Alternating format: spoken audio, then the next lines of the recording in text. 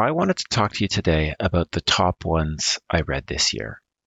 I've got a list of the honorable mentions and then the top two books. Now, I could talk to you for hours about this stuff, but neither of us want that. So what I'm going to do is pull out my biggest takeaway from each of these books, my single biggest takeaway. And that is the thing that stuck with me after having read them and tried to integrate them and living with them.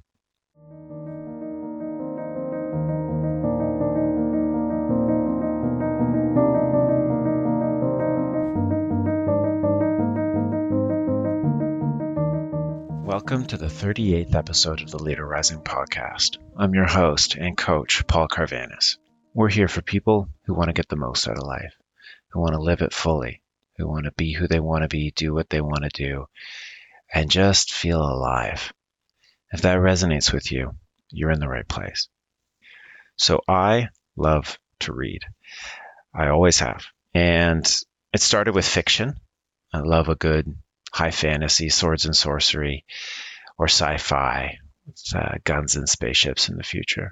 But I also really enjoy a good nonfiction, personal improvement, self-help book. And so I wanted to talk to you today about the top ones I read this year. I've got a list of the honorable mentions and then the top two books. Now, I could talk to you for hours about this stuff, but neither of us want that. So what I'm going to do is pull out my biggest takeaway from each of these books, my single biggest takeaway. And that is the thing that stuck with me after having read them and tried to integrate them and living with them. And I was about to say, I'm going to tell you about these books so you don't have to read them. But I do want to stress that it is just my single biggest takeaway. Yours could have been different, and I can almost guarantee you would have had more than just that one. So these are some pretty great books, and I would recommend you read them if you're at all interested. The other thing, too, is there are other great books I read this year that didn't make it on the honorable mention list. Things that I have taken stuff away from, like The War of Art or Built to Sell. There's tons of great books out there. And if you're listening to this and you've got a great book that you've read, please fire me a note. I love to hear about them and read them if I have the opportunity. So the honorable mentions. High Performance Habits is the first one I want to mention. This is Brendon Burchard, the guy who owns Brendon.com, a whole bunch of #1 New York Times best-selling books. And this book is about the 6 habits that lead to high performance. So you master as many of these habits as you can, he says, you will become a high performer.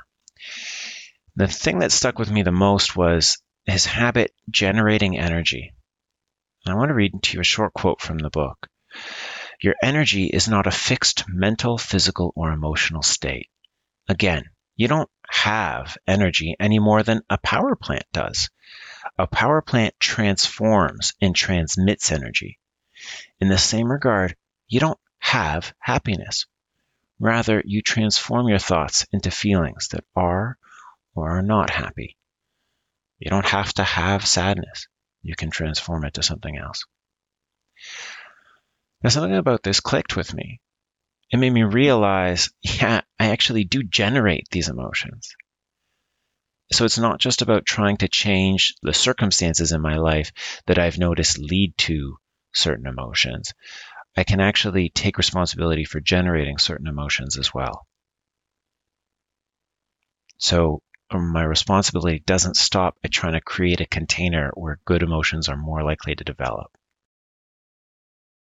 I've noticed that one of the best ways to do this is to focus on gratitude.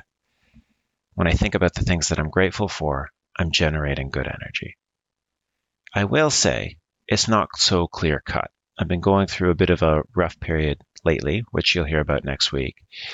And I've noticed that it's not always so easy to generate these good emotions.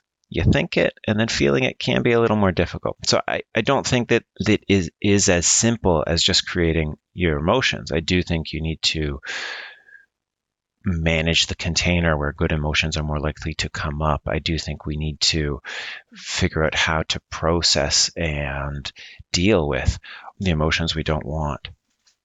And despite all of those other parts, I think that this is an incredibly important ingredient. Next, How to Talk So Kids Will Listen and Listen So Kids Will Talk. It's funny, this isn't even the first time I read this book.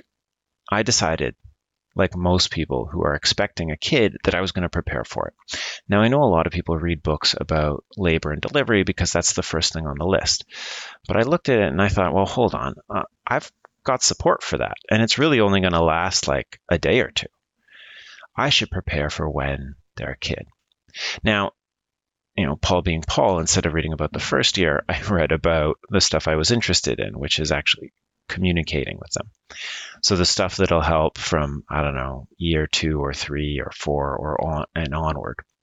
And it's interesting because I read it, and even though I was planning in advance for my kid years down the road, I actually noticed, even though the book was about talking to kids, I noticed that things improved at work immediately. I was able to communicate with people better. So I recommend this book to anybody. It's a nice, easy read.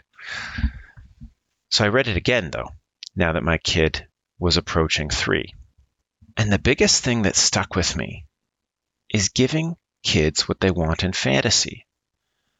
So my kid says, I really want to eat more Skittles. Now my gut is to say, no, you've had enough. Like, dessert is meant to be eaten a little bit at a time. And instead, I can say, yeah, man, I hear you. I wish we could eat all the Skittles. I wish we could have a bathtub full of Skittles.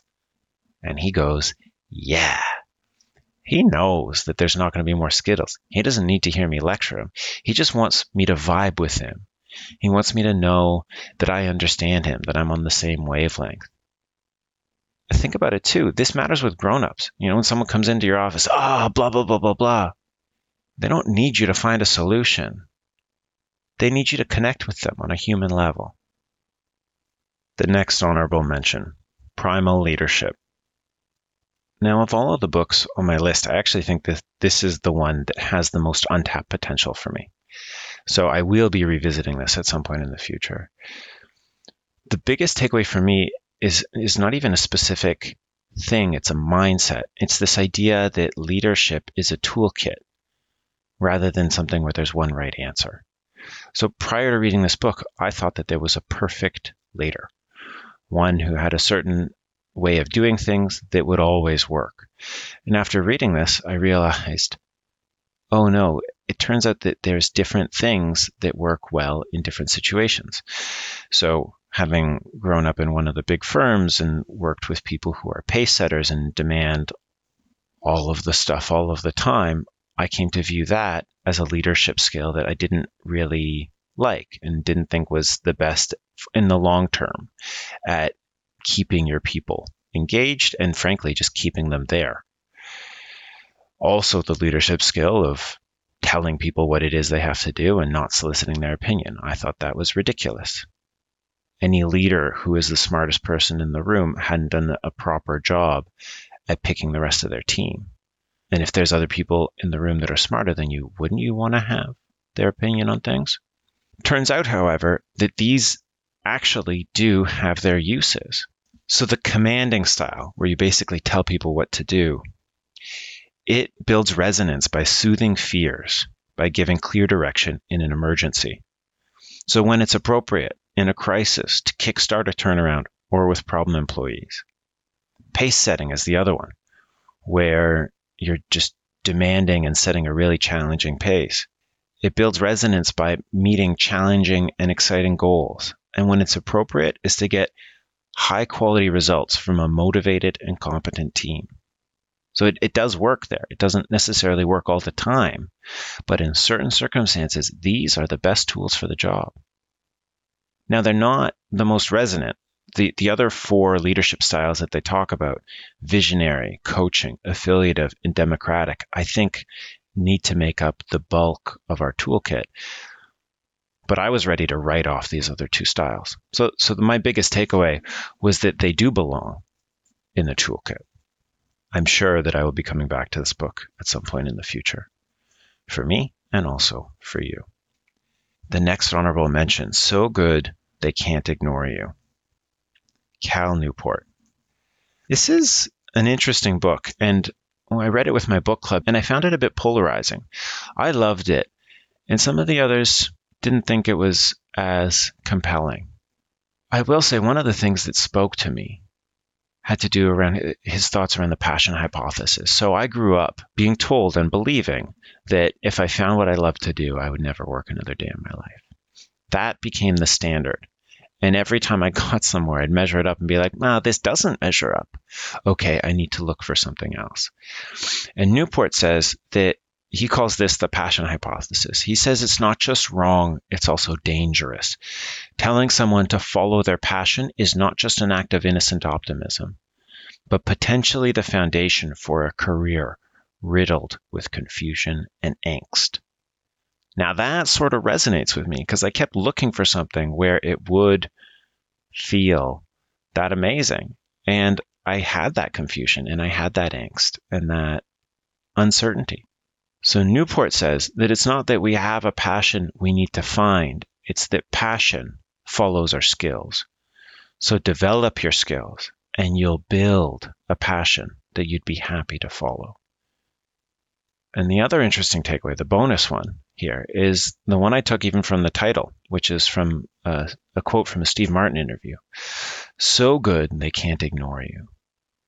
That really, that's what it's about. You don't need to worry about the tricks, the trappings, getting the edge here, the edge there. It's really just about being so good that you can't be ignored. And there's something about that, about mastering the craft, that really resonates with me. The last honorable mention, Dare to Lead by Brené Brown. So you may or may not know, but if you've been following me for a little while, you probably do know, I'm a bit of a fanboy of Brené Brown. I thought this book, Dare to Lead, was great, dense. It took me a while to get through it and actually had to put it down because I didn't want to skim over it and miss out on any of the wisdom that she tucked in there. So it really took me a while. Now, despite how full the book was of amazing stuff, picking my biggest takeaway was easy. I've always wondered why I trust some people and not others. And in particular, what I find confusing is when I like people, but don't want to share my secrets with them. And it's not because I'm a secretive guy. I like being an open guy. But there are some people where I just like, I don't know about this. And so Brené and her team looked at this and broke down trust into 7 factors. She picked the acronym BRAVING. So the B is for boundaries. You respect my boundaries. The R is for reliability. You do what you'll say. The A is for accountability. You own your mistakes. Apologize and make amends. The V is for vault. You don't share what isn't yours to share. And ultimately, this was the one where, in retrospect, I realized this was a warning sign where people would come in and they would tell me things that I'm like, you shouldn't be telling me that. Can I trust you with the stuff that I tell you? The I is for integrity. You choose courage over comfort. You practice for your values. The N is for non-judgment. You don't judge me. And the G is for generosity. You assume the best of others and their intentions. And if you do all of these things and do them all well, people are more likely to trust you with things. And I think if you do any of these well, it's not going to guarantee that I trust you. If you do any one of them poorly, you can almost guarantee I'm not going to trust you. Okay, those are the honorable mentions. And I couldn't pick the top book of 2020, so I picked the top 2 books of 2020. The first one is Atomic Habits by James Clear. You've probably seen this book come up a few times on this blog and podcast. The top takeaway for me from this book was this idea of building an identity. That every time we take an action or don't take an action, we cast a vote for the type of person we are. And so if you want to change your identity, it's not done in one fell swoop. It's done by the consistent taking of actions, day in and day out.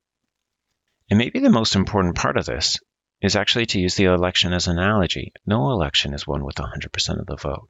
So don't worry about getting 100% of the vote. You just worry about trying to get as high as you can. And 51% can be enough. So when you've been eating well for 3 weeks and you have that day where you eat like total shit, that's okay. It doesn't mean the next day you need to eat like total shit as well. It's not like you've just lost. You are never going to get 100%. Don't worry about 100%. Be kind to yourself and keep doing what you can do. And the second best book of 2020, for me at least, was the book Personality Isn't Permanent. Sometimes something comes along in our life and it is just the perfect time for that.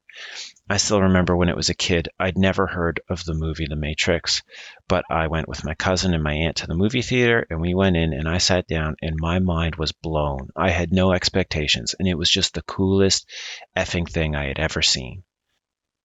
And it changed my perspective. I couldn't necessarily tell you on what, but I thought differently coming out of that. And I feel the same way about this book, Personality Isn't Permanent, especially considering I play in this space. It's a little weird to say, like, wow, my thinking is now totally different than it has been for the last 2 years. But hey, it's the truth. The interesting thing is I've been really focused over the last 2 years on trying to become who I am, on uncovering authenticity, on using that as the compass for where we need to be going. And this book makes a great point. It says, hey, who here was the exact same person 10 years ago? Now, when I look back at who I was 10 years ago, absolutely not. I mean, first of all, that was pre-kids, and so time was completely different. But things were so different. I wasn't in this relationship. I hadn't yet met my wife. As I'm recording, I'm hearing a little kid stomp around, whisper in the background, and it's pretty funny. That didn't exist in my life 10 years ago. And when I think back to the 10 years before that, it totally changed again. And the 10 years before that totally changed. Now, I feel like I may have changed a little more than most people, but that just goes to the magnitude. It doesn't go to the fact that we are all changing. And so if we are all changing, is the question really, who am I? Well, no. Benjamin Hardy says, the question is, who do you want to be? And so don't focus on uncovering some authenticity that's always been there. Focus instead on your aspirations, who you actually want to be. And then using atomic habits and changing your identity and casting votes one action at a time, you can get there. We can get there. So thanks for sticking with me. This has got to have been my longest episode. My longest non-coaching episode of the entire podcast. And thank you for 2020. It's been a wild year. Ups and down and sideways and every which way. And I'll see you next week with next year with a big announcement, the end of season 1 of the podcast. Dream big, live bigger. Peace.